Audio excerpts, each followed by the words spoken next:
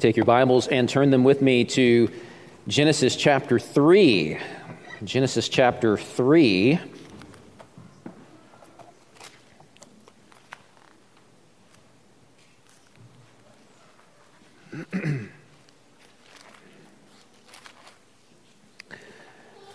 When you think of Christmas, what are the things that come into your mind? Some people think of festive celebrations, presents, good times with friends and family, praising God through hymns and carols, peace on earth and goodwill to men and all those sorts of things. Out of all of the different thoughts that people associate with Christmas, almost no one associates Christmas with violent warfare. And yet that's exactly what Christmas is all about. Now, a few months ago, Jared and I were kicking around ideas for an Advent Christmas series, and out of those conversations came this notion that those cute, cuddly nativity sets that we love so much are just not accurate. Now, I'm not talking about how the wise men actually weren't there on the night that Jesus was born. You can keep the wise men in your nativity set if you want.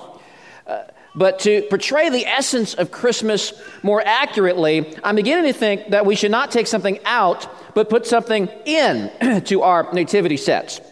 In addition to Mary and Joseph and the shepherds and a few animals and a cuddly baby Jesus, we also need to put in that nativity scene a figure of a humongous winged serpent, a dragon, neck bent down over that manger, mouth full of dagger-sharp teeth open wide, inches away from that baby, ready to consume that baby. Now, that version of the Nativity probably wouldn't be a bestseller in stores this holiday season. But as I was pondering this sermon series, I could not shake from my mind the notion of warfare and the biblical motif of crafty, threatening, ravaging beast in opposition to God and God's people. In Genesis 3 today, we're going to meet a serpent. Next week, we're going to look at Daniel 7, which portrays the evil kingdoms of man as horrifying beasts. Later on in this series, we're going to look at Revelation chapter 12, where we read about this fearsome dragon. And some of you are thinking, this is going to be the strangest Christmas series I've ever heard. And that might be true. But I also pray that it'll be one of the most encouraging Christmas sermon series that you've ever heard, because the other motif in the Bible is the victory of Christ over the beasts, over the dark forces of evil, visible and invisible, that oppose God and threaten to devour God's people, which is why this sermon series is entitled Christus Victor, which is Latin for Christ the Victor, or Christ the Conqueror. And for the next 5 Sundays, we're going to look at different aspects of this struggle between Christ and the powers while celebrating Christ's victory over them, because that's the essence of Christmas.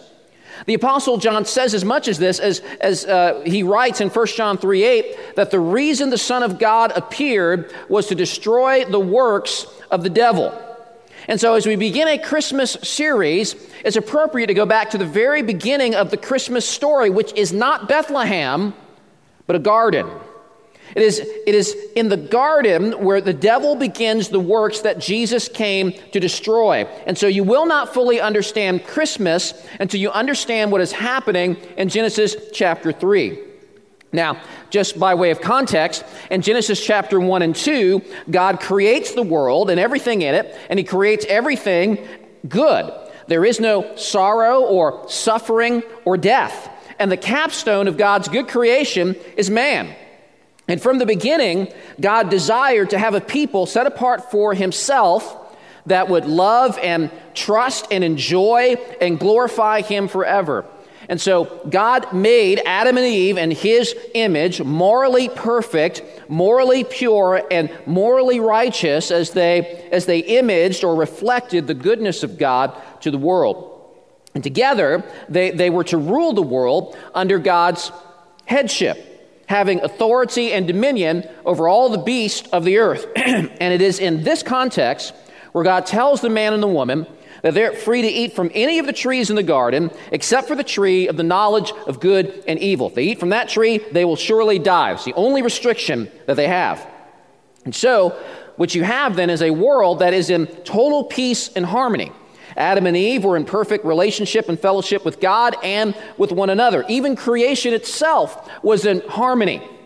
No earthquakes, no tornadoes, no floods destroying the earth. Everything was in perfect order until the war began.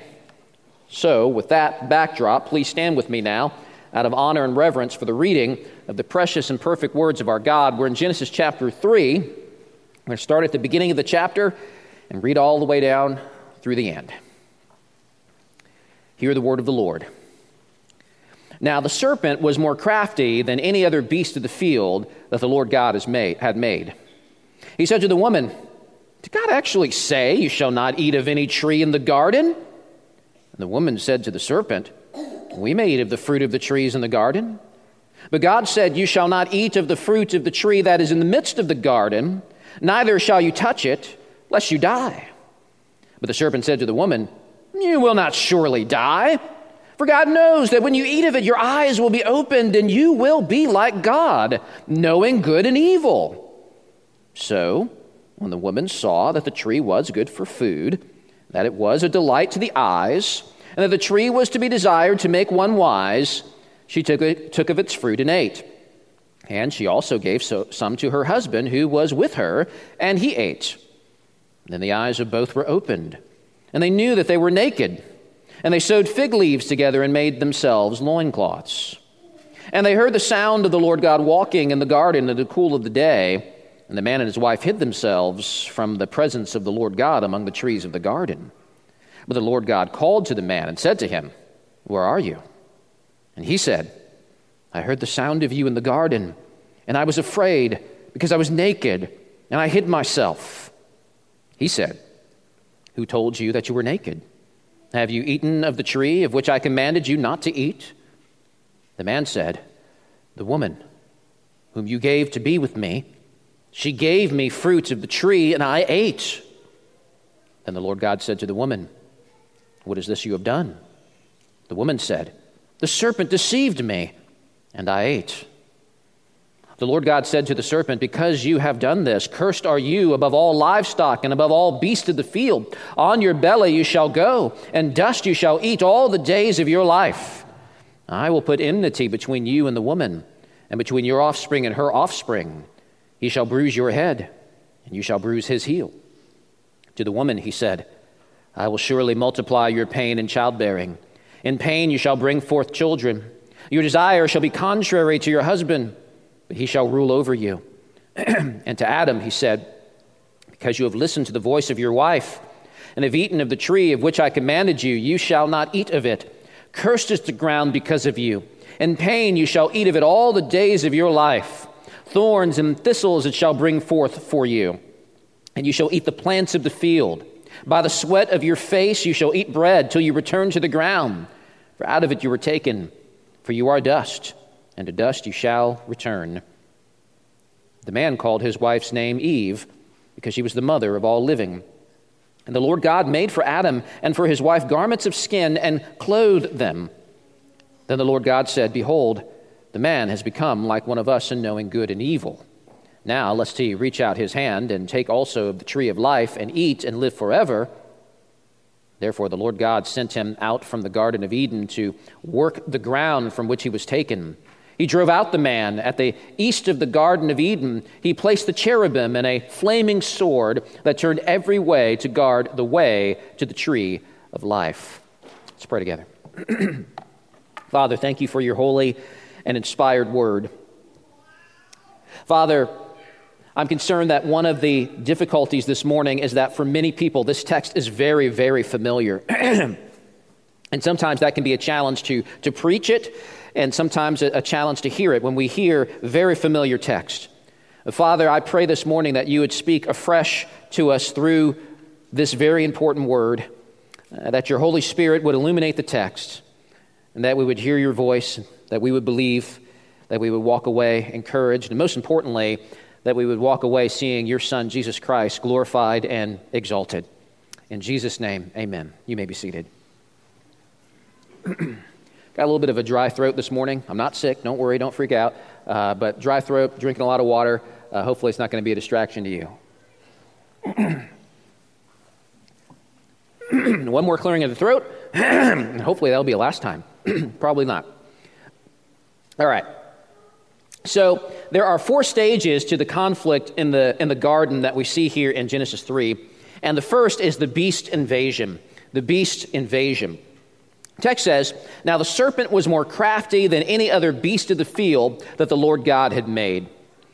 Now, we learn from other Bible passages that the serpent is none other than Satan, the devil himself. Now, whether he took over an actual serpent or he just appeared as a serpent, that's not really important to me. What is important is that an evil being has invaded God's good creation. Now, much of the devil's origins are shrouded in mystery. The Bible doesn't reveal much about that. What we do know is that he is an angel, once good, but at some point he rebelled and seduced many other angels to his revolutionary cause. Isaiah 14 is part of a prophetic oracle against the king of Babylon. That's the evil empire that opposed God and oppressed God's people. This oracle is clearly about an arrogant human ruler, but there are many who see this also as a poetical allusion to the fall of Satan, because the language in verses 12 through 15 of Isaiah 14 goes far beyond what we would expect of just merely a human leader. And so, for example, Isaiah writes, "How you are fallen from heaven, O day star, son of dawn. You said in your heart, I will ascend to heaven above the stars of God. I will set my throne on high. I will sit on the mount of assembly in the far reaches of the north. I will ascend above the heights of the clouds. I will make myself like the Most High." Now, consider the ambition of this person. Consider those 5 "I will" statements. I will ascend to heaven above the stars of God. I will set my throne on high. I will sit on the mount of assembly in the north. By the way, in Canaanite mythology, the gods sat in assembly on a northern mountain. But being greater than fake pagan gods is not enough. This being has cast his greedy, lustful, covetous eyes on still greater things. He says, I will ascend above the heights of the clouds. I will make myself like the Most High. That's Yahweh. That's the one true God. Now, regardless of how you interpret Isaiah 14, if that spirit and attitude can be expressed by a human ruler under Satan's influence, how much more must this reflect the sentiments of Satan himself, being more evil and corrupt than even the king of Babylon? Now, the serpent would have been among the creatures made in those prior chapters in Genesis 1 and 2. The serpent would have been a part of that good creation, something not inherently evil. And so the entrance of evil into the world is meant here to be seen as an intrusion, as an invasion, not as something that has always existed, but something that comes after God has made everything. Now that runs contrary to the philosophy of dualism. You know what dualism is? It's the idea that from eternity past there has always been evil and there's always been good, and both sides are kind of relatively equal, and you have the light side and the dark side. They've been eternally kind of slugging it out forever and will continue forever. That's dualism. Bible doesn't teach that. And that's important to know because many people see Satan as some sort of dark version of God, but on his level. It's not true. Genesis 3 paints a picture of the serpent as simply part of the created order. Text says he was made. He is inferior to and under the sovereignty of the Creator. Evil is not all-powerful, and evil is not eternal, but it is dangerously parasitic. Again, Satan was a good angel gone bad. Genesis 3 tells the story of a good world gone bad and of good people gone bad. Evil, like a parasite, has no life in and of itself. It latches on to that which is good, seeking to twist it and pervert it. That means that humanity and the world as it is today are not in a natural state. It's in an unnatural condition. Sin has polluted and spoiled the perfection of creation. And so we have the beast introduction here, an invasion. And next we see the beast attack. The beast's attack. If the Son of God has come to destroy the works of the devil, Genesis 3 shows us what those works are. And in a nutshell, the work of the devil is death. And sin is a means to death. Jesus says in John chapter 8 that the devil was a murderer from the beginning. And there are three things that the devil does to kill Adam and Eve. And these three things are still the main ways that Satan destroys today. So be on guard. First thing he does is he casts doubt on God's word. He casts doubt on God's word. Again, look at verse 1. He said to the woman, "Did God actually say?" Now, from the first two chapters of Genesis, we learn that God's word is powerful and reliable and good, bringing forth life and blessing. To live in accordance with God's word is to live in safety and in freedom from death. When God says to Adam, "You shall not eat, or you shall eat from all the trees, but not this tree, lest you die," that's not merely some arbitrary rule. That's saying that life and death is bound up in my word, and to heed the word brings life and blessing, and to disregard the word brings death and curse. And so it should not be a shock that one of Satan's chief strategies to kill us is to attack our confidence in the word of God. Serpent says, "Did God actually say this?" The serpent is leading Eve to question not simply the content of God's word, but the wisdom of it. Really, Eve? Is that indeed what God has said? Surely not. Surely not. That doesn't make any sense. Come on now, Eve, be reasonable. Now, the devil continues to attack in the exact same way today. Did God really say this or that in his word? Really? Do you really believe this? Do you really believe that God has said, for example, that marriage is exclusively between one man and one woman? You've got to be kidding. How can you be so backwards, so unsophisticated as just to blindly believe what God says? We're in the 21st century after all. We've been enlightened by science. You just can't believe in some dusty, antiquated book. Has God really said that Jesus Christ is the only way to salvation? Surely not. Surely not. Please don't tell me that is what God has said. How intolerant.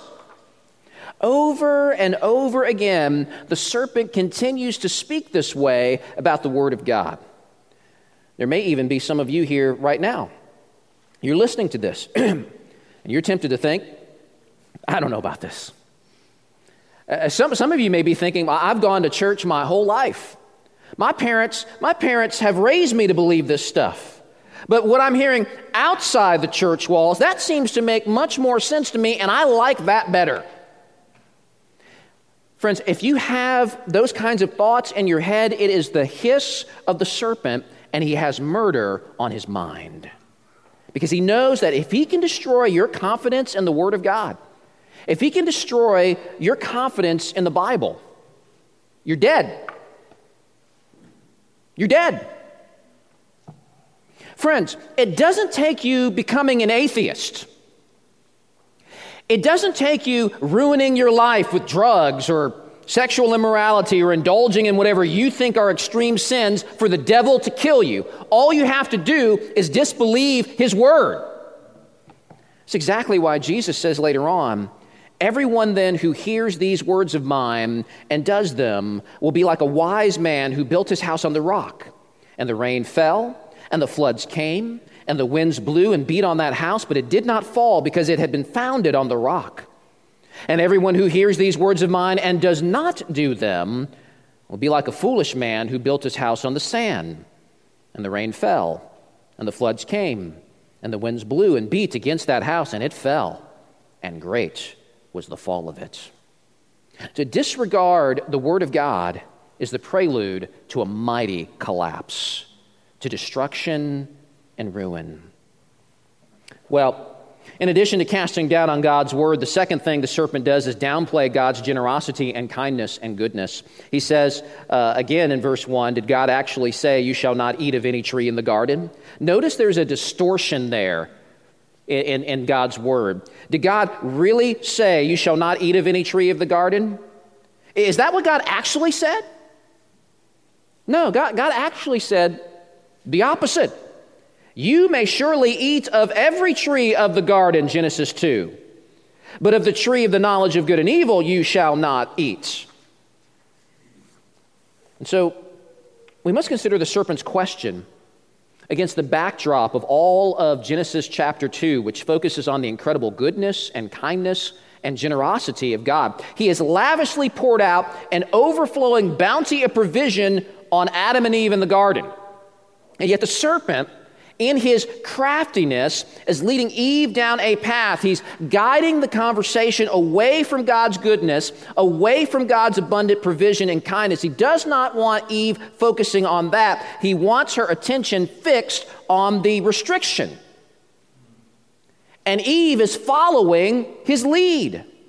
Because while she does counter Satan by saying that they can eat from many trees in the garden, then she says, you shall not eat of the fruit of the tree that is in the midst of the garden, neither shall you touch it. Did you catch the exaggeration?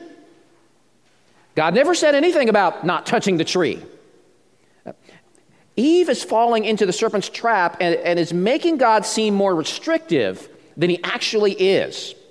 The focus of the conversation here is never on the lavish, gracious generosity of God and how much he's given them. And in this way, the serpent is cleverly leading Eve away from a place of thanksgiving to a place of discontent, and that continues to be his tactic today. I wonder if any of you are falling for the serpent's attack right now. We just had Thanksgiving. How thankful of a day was it for you? God has blessed you and has done so much in your life. He's given every single person in this room so much to be thankful for. And yet sometimes we focus on the thing that we cannot have more than we enjoy and praise God for the things that we do have. You know, I was engaged in massive spiritual warfare this week myself. Lots of temptation coming on me. Thanksgiving week of all weeks. Just struggling with things that have been going on in my life and the trials that my wife and I have been going through for the past 5 years or so. And just praying for relief and praying for healing and praying for a change, and it doesn't come. And it's just really easy to just kind of get sucked into that dark place where all you're thinking about is this thing that you want and you cannot have. And it kind of shuts out the millions of blessings and wonderful things that God has done. It was a struggle for me this week, and God had to pull me out of it. And honestly, working on this sermon has helped with that. Sometimes we are bitter and depressed and angry about those things that God is withholding from us. And we begin to believe that God is not kind, but that he is overly restrictive, and that attitude pushes out thanksgiving and gratefulness. And when that happens, be warned. When that happens, we've given the devil a powerful foothold in our lives. Folks, this is a big deal. A lack of thanksgiving is the doorway to idolatry. It's the doorway to worshiping false gods. As Paul writes in Romans chapter 1, for although they knew God, they did not honor him as God or give thanks to him. They exchanged the truth about God for a lie. And what's the lie? The lie is that there is something better for you than what God has for you. And if he's not going to provide it, then you need to get it yourself. So step one in the beast's destructive plan to kill is first casting doubt on God's faithfulness and God's word. Step two, downplaying God's generosity and kindness. And then step three, denying God's judgment and God's sufficiency. Look at verse 4. The serpent said to the woman, you will not surely die.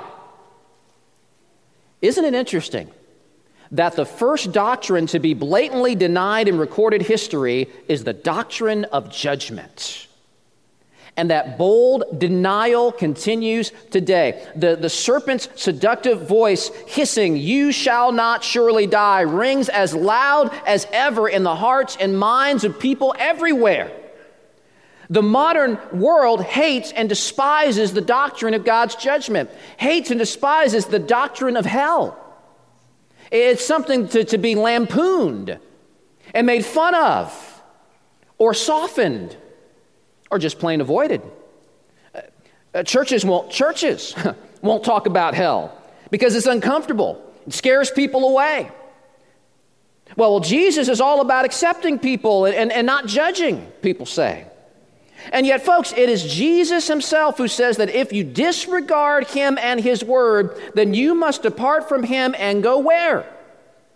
Into the eternal fire prepared for the devil and his angels. That is not Deemer Webb talking, that is Jesus Christ. The serpent conceals the judgment from Eve. Why? Because he wants her dead. He wants her dead. If God's word isn't reliable, if he's stingy and restrictive, if there's really nothing to be thankful for, and if there's really no serious accountability for going against him, then why not rebel? Why not? But notice what else Satan does.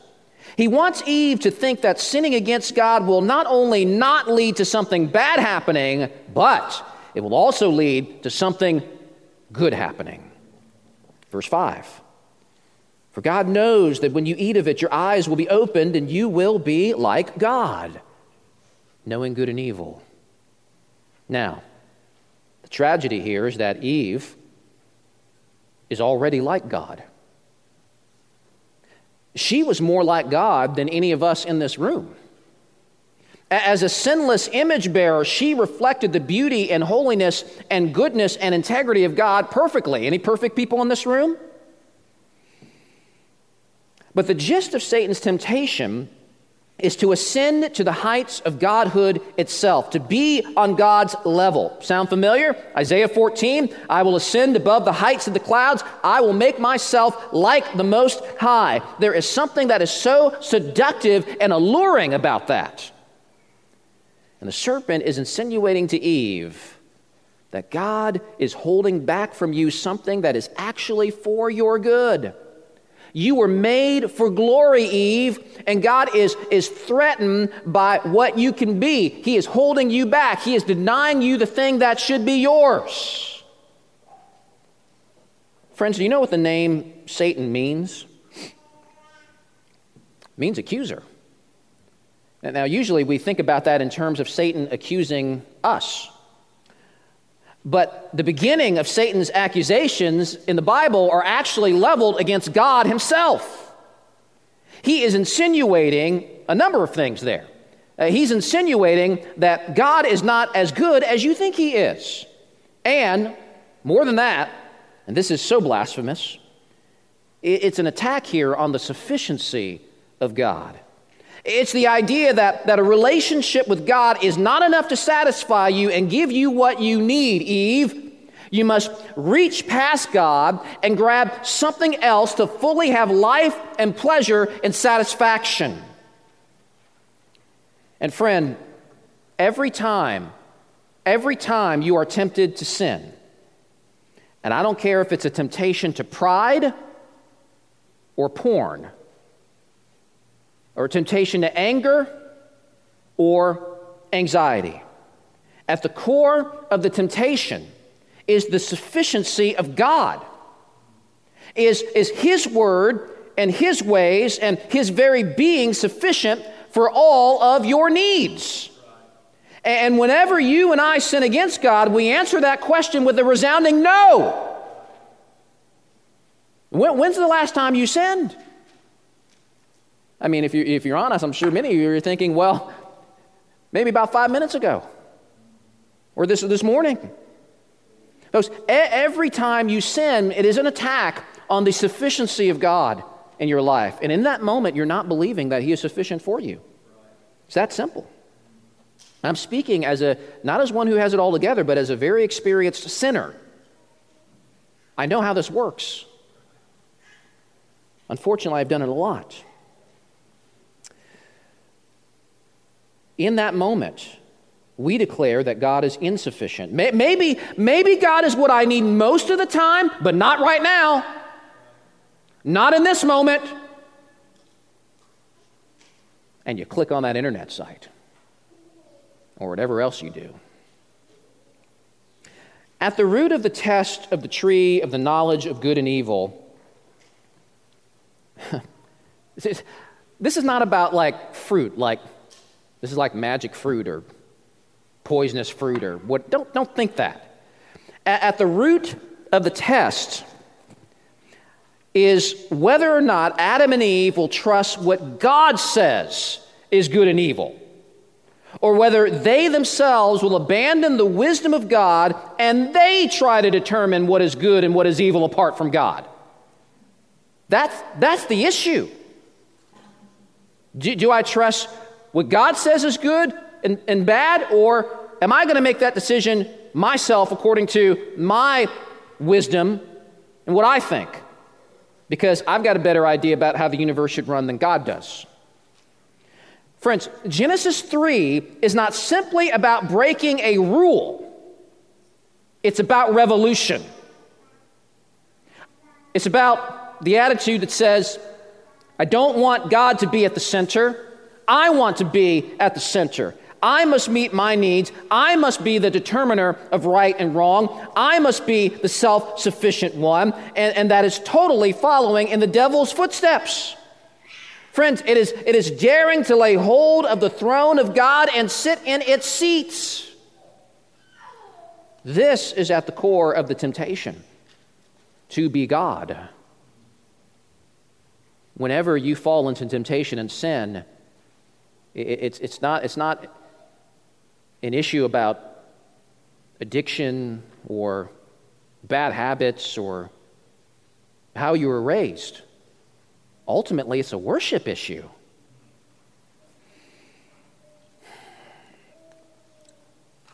To be God is at the core of the temptation. But in the attempt to be God, guess what? You become like the devil. Well, Eve is tantalized by the possibilities. She really believes this is what she needs, so she eats. And then she gives some to her husband who is with her, and he ate. Aha! Only now do we find out that Adam was here the whole time, which is one of the saddest and most pathetic parts of this story. Adam was supposed to be the spiritual leader. He was supposed to be the protector of his bride.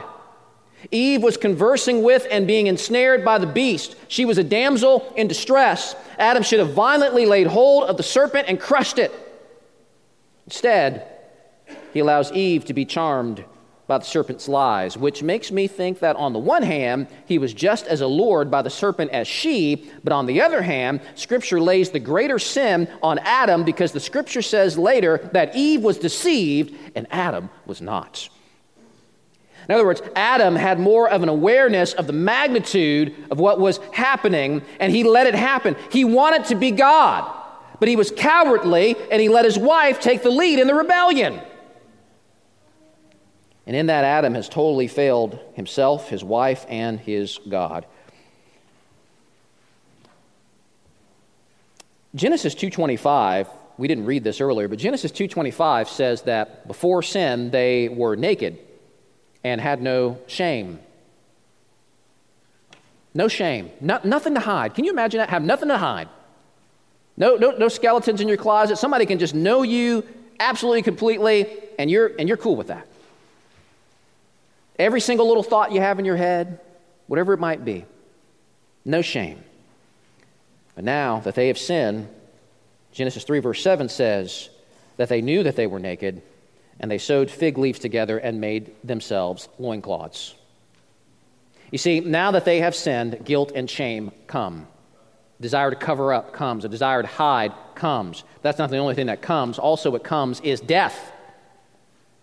Whereas the garden was full of life and joy, Adam's failure has unleashed pain and death. And so sin, like a spiritual virus, has corrupted all of creation. This is more dangerous than COVID. Romans 5:12, the Apostle Paul writes, "Therefore, just as sin came into the world through one man, and death through sin, and so death spread to all men because all sinned." Death comes in various ways. Before Genesis 3, the man and the woman were at peace with God. From him, they received spiritual life and vitality. They were able to be holy and live a perfectly righteous life and enjoy perfect fellowship with God, but no more.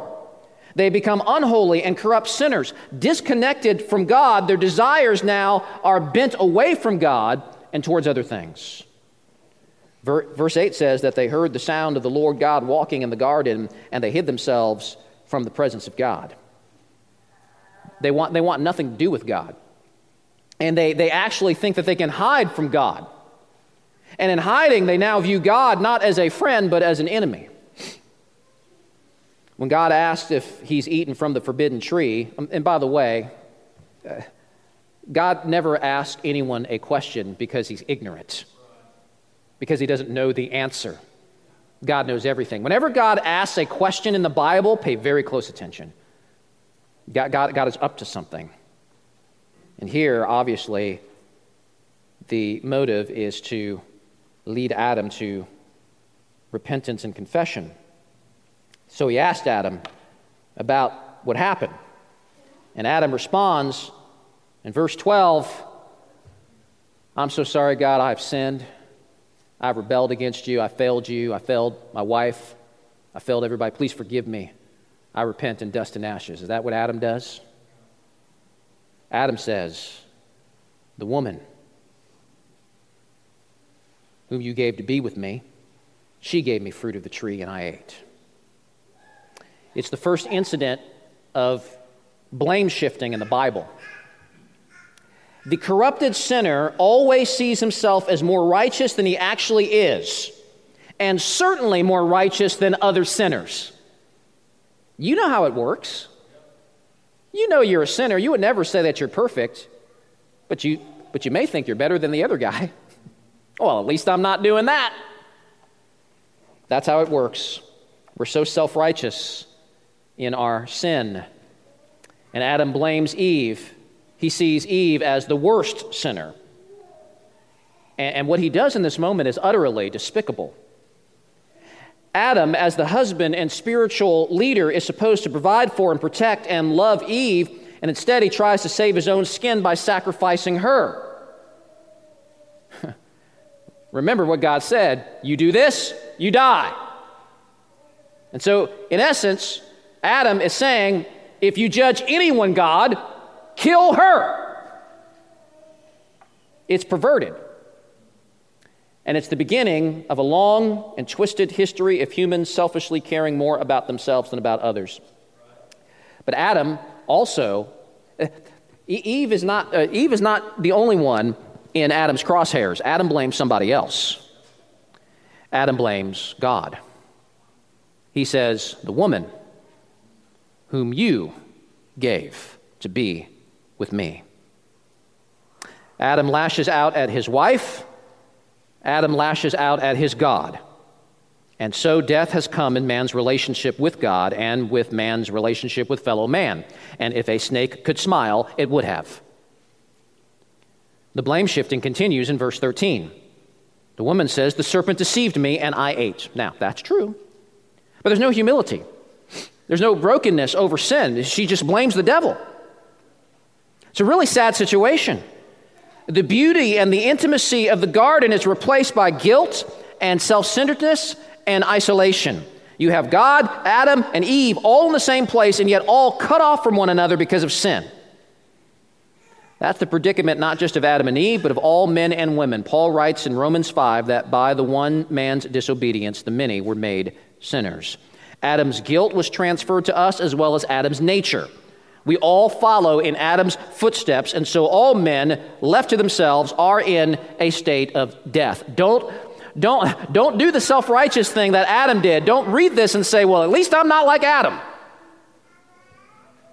Apart from the grace of God, we are all exactly like Adam, and we walk as Adam walked. But the next thing that we see now to all of this is the Lord's response. The Lord's response. So we have the beast invasion, the beast attack, and now the Lord's response. The Lord's response is exactly what the serpent was counting on. Judgment. Judgment. In verse 16, God decrees pain in childbearing. The bringing forth of life is a wonderful time of celebration, but the pain and toil associated with it is a constant reminder of the curse of sin that continues from generation to generation. God says to Eve, your desire will be contrary to your husband, but he shall rule over you. In other words, the harmonious, other-centered relationship in the garden is now corrupted and perverted by sin. She will attempt to control him and manipulate him and put herself above him and fight against his leadership. He will seek to control her by wicked and cruel, harsh domination. Both no longer seeking the best interest of the other, but instead using the other to meet their own self-centered ends. And that, by the way, tells the story of millions of marriages for thousands of years. Welcome to a sinful world. Welcome to thinking that your way is better than God's way. How do you like it now? And the sad irony, here's the sad irony. The sad irony is that in trying to ascend to godhood, to become greater than they were, guess what happens? They end up falling and becoming less. They're still humans, yes, they're still made in the image of God, but now that image is warped and twisted. Adam and Eve were indeed made for glory, but not their own, but God's. But now, sadly, they are further from that than they ever have been.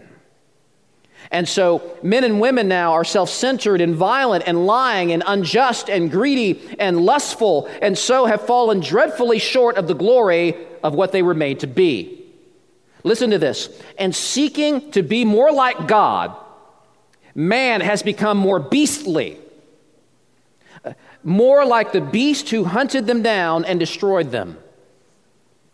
In seeking to become like God in their sin and rebellion, man now has slipped and become less human. In verse 17, God curses the ground. He says to Adam, in pain you shall eat of it. Thorns and thistles it shall bring forth for you. That's interesting. Adam falls, but Adam as the ruler of creation, when he falls, creation falls with him. The corruption of sin, the death that has come in the world, the curse, has even affected nature as creation itself resists Adam's attempts to subjugate it. Verse 19, by the sweat of your face you shall eat bread till you return to the ground, for out of it you were taken, for you are dust, and to dust you shall return. So the final physical judgment for sin is physical death. The curse really is a reversal of creation, isn't it? Adam was taken from the dust, and now that's turned backwards, as Adam will grow old and weak and die and return to the ground. So you could say that in the beginning you had creation, but now with the curse you have uncreation. The end of the chapter finds Adam and Eve, heads hung low, banished from the paradise of God, banished from the tree of life, exiled from the presence of God, which is a foreshadow of the final judgment. Physical death and the grave is not the end of the story for the sinner. The ultimate expression of death is eternal judgment. Man, who tried to ascend above the clouds and to be like the Most High, is cast down as low as one can go, even to hell, which is permanent exile from the enjoyment of God's presence. God created you to enjoy Him. He created you for joy. I don't know if you know that. Not to be miserable, but to have maximum joy in Him. And hell is an eternal separation from that joy. The joy that, ironically, Adam and Eve had in the garden. But for the rebel, eternal paradise is lost. Eternal hell is coming. And in that way, the crafty beast has killed humanity and is won. So it seemed. But there is a surprising twist to the story. Satan was counting on God's response to man's sin to be judgment, and indeed judgment comes to Adam and Eve. But judgment also comes to the beast, which leads to my final point, which is the coming beast slayer. The coming beast slayer. The fact that Adam and Eve weren't immediately incinerated when they ate of the fruit should have given us a clue right away about the good intentions of God. Yes, God judges the man and woman, but he shows remarkable restraint and kindness. Because what the serpent did not count on was that the same God who brings wrath and judgment is the same God who brings mercy and compassion and salvation. Adam and Eve are judged and sent into exile, but they are sent out with hope. Because the climactic centerpiece of God's judgment ends up being not on them, but on the serpent. Verse 14, God curses the serpent. He says, "You will go on your belly and eat dust." Now, while a snake literally does that, that language is also used in the Bible figuratively to speak of overwhelming defeat and humiliation. A day of reckoning is coming to the beast, which is spelled out in verse 15. He says, "I will put enmity between you and the woman." There's going to be conflict and tension and warfare between the devil and the woman, and also between the devil's offspring and her offspring, between those who follow the ways of the beast in arrogant rebellion and sin, and those who humble themselves and trust and follow God. But all of this struggling and conflict is building to one climactic point. From the woman's offspring will emerge one particular man. And God promises in verse 15, "He shall bruise your head, serpent, and you shall bruise his heel." Now, I like how some translate it where it says, "He shall crush your head." I like that. It's more violent and just speaks of overwhelming victory. The man will do battle against the serpent. It says in Genesis 3:15, "And they will simultaneously strike one another. The serpent will strike his heel, wounding the man, but as he does so, the man's foot will powerfully come down on his head." And folks, the whole remainder of the Bible story is an unfolding of that verse. I think Genesis 3:15 is one of the most important verses in the whole Bible. And I believe that it just unlocks so much. If you read the Bible story with Genesis 3:15 in the back of your head, many more things begin to become clear to you. So, for example, in the very next chapter, in chapter 4, you see the beginnings of the Genesis 3:15 conflict where Cain, the offspring of the serpent, rises up, following in the footsteps of his murderous father, the devil, and kills his righteous brother Abel. And this enmity, this tension, this conflict continues throughout the Bible. Whether it's the Egyptians enslaving the Hebrews, the Gentile nations warring against Israel, Haman plotting genocide against the Jews. As the Bible story unfolds, you see lots of enmity and lots of head crushing. Lots of enmity, lots of head crushing. In Numbers 24, Balaam prophesies the overthrow of the wicked nation of Moab through one from the royal line of Israel who will come and, he says, crush the forehead of Moab. In Judges 5, Deborah, the prophetess, praises God for how Jael defeated the wicked Canaanite general Sisera, and Deborah sings, "She crushed his head, she shattered and pierced his temple." How's that for a worship song?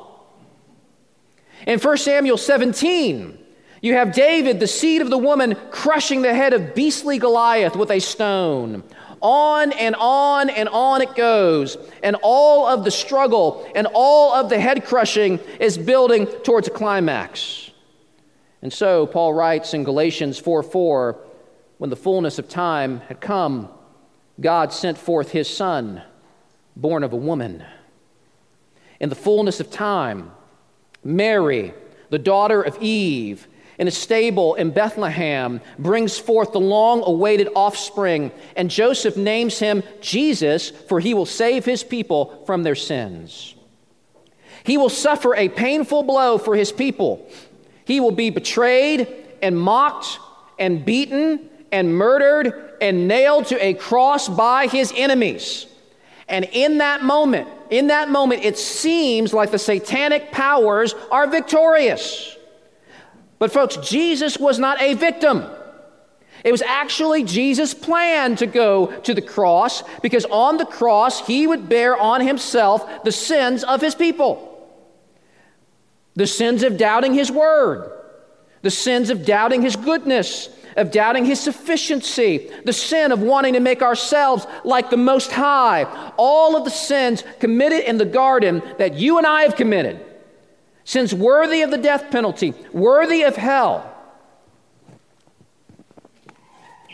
And as a substitute, he would take those sins away from his people and have them placed on his shoulders, so that the judgment of death and hell would be turned away from us and fully focused on Christ. He is the substitute who stands in the place of sinners, so that any who repent of their sin — repent simply means turn around, seek to not go my way anymore, but seek to go God's way. Anyone who would repent of their sins and trust in Christ alone will find that the judgment of death has been removed from them, because that judgment has already taken place in Christ.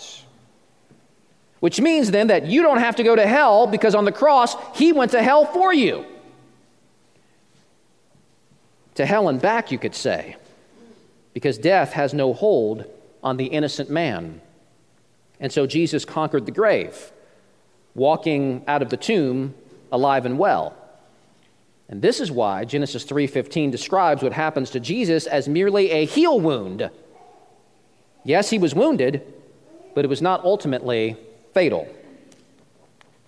But for the serpent, the thing that gave Jesus a minor temporary wound, the cross, is the same thing that crushes the serpent's head and breaks his power. Because it's Jesus' work on the cross that removes the judgment of death from God's people. Satan killed you in the garden, but if you trust in Christ, you will find that Jesus has raised you. Spiritual life has been given to you, so that more and more you begin to look less beastly as God's shattered image in you begins to be restored, and you increasingly begin to look more and more like him. And as Jesus rose again to be with God forever, so all who trust in him will likewise be raised from the dead to be with God forever in a place superior to the garden. New heavens and new earth, where death will be no more, where all that the beast had instigated will be reversed. As the hymn says, no more let sins and sorrows grow, nor thorns infest the ground. He comes to make his blessings flow, far as the curse is found. And in this, the devil is humiliated and defeated, and his murderous work is destroyed. Hebrews 2 says that Jesus became a man, so that through death he might destroy the one who has the power of death, that is, the devil, and deliver all those who through fear of death were subject to lifelong slavery. Notice there in that verse that Jesus' death on the cross is not only the means of our deliverance, but also the signal of Satan's imminent demise. Through death, he might not just defeat, but destroy the one who has the power of death, that is the devil. Now, this does not mean that Satan is a non-entity right now. The Bible warns that the devil is still like a dangerous beast roaming around seeking to devour. But the devil is like a beast who is in the throes of death. He knows his time is short. He's going down. Hell is his destiny. But as he's going down, he means to take as many with him as he can. But for those who are in Christ, we ultimately have nothing to fear from him. As Martin Luther wrote, the Prince of Darkness grim, we tremble not for him, his rage we can endure, for lo, his doom is sure, one little word shall fell him. I love Christmas. I love decorations, love gathering with family and friends and all of that sentimental stuff. But this holiday month at Harbin's, we're going to celebrate what we should love the most about Christmas, which is Christus Victor, the warrior, the king, the champion who has brought light into a dark world, who's come on a mission of violence to confront a serpent, to crush a skull, to slay a beast, and to rescue a damsel in distress, his bride, the church. Every Sunday this season, we're going to look at and celebrate this victory from different angles with different scriptures. It's going to be exciting. It's going to be encouraging. But it won't be suspenseful, because we already know who wins. A barren cross and an empty tomb tell us where victory lies, which is why Christmas is truly worth celebrating. Let's pray. Father, thank you so much for your word this morning, for feeding us through your word, and through giving us hope. This world has become a dark and twisted place because of sin, and we, a dark and twisted people because of sin. But we praise God that God so loved the world that he sent his only Son into the world to offer himself up as a sacrifice for sin, so that whosoever would believe in him should not perish, but have eternal life in him. Father, in the midst of all the craziness of the holiday season, help us to have our minds fixed on this great truth, that your Son is Christus Victor, wins the victory for his people, and that is worth celebrating every day.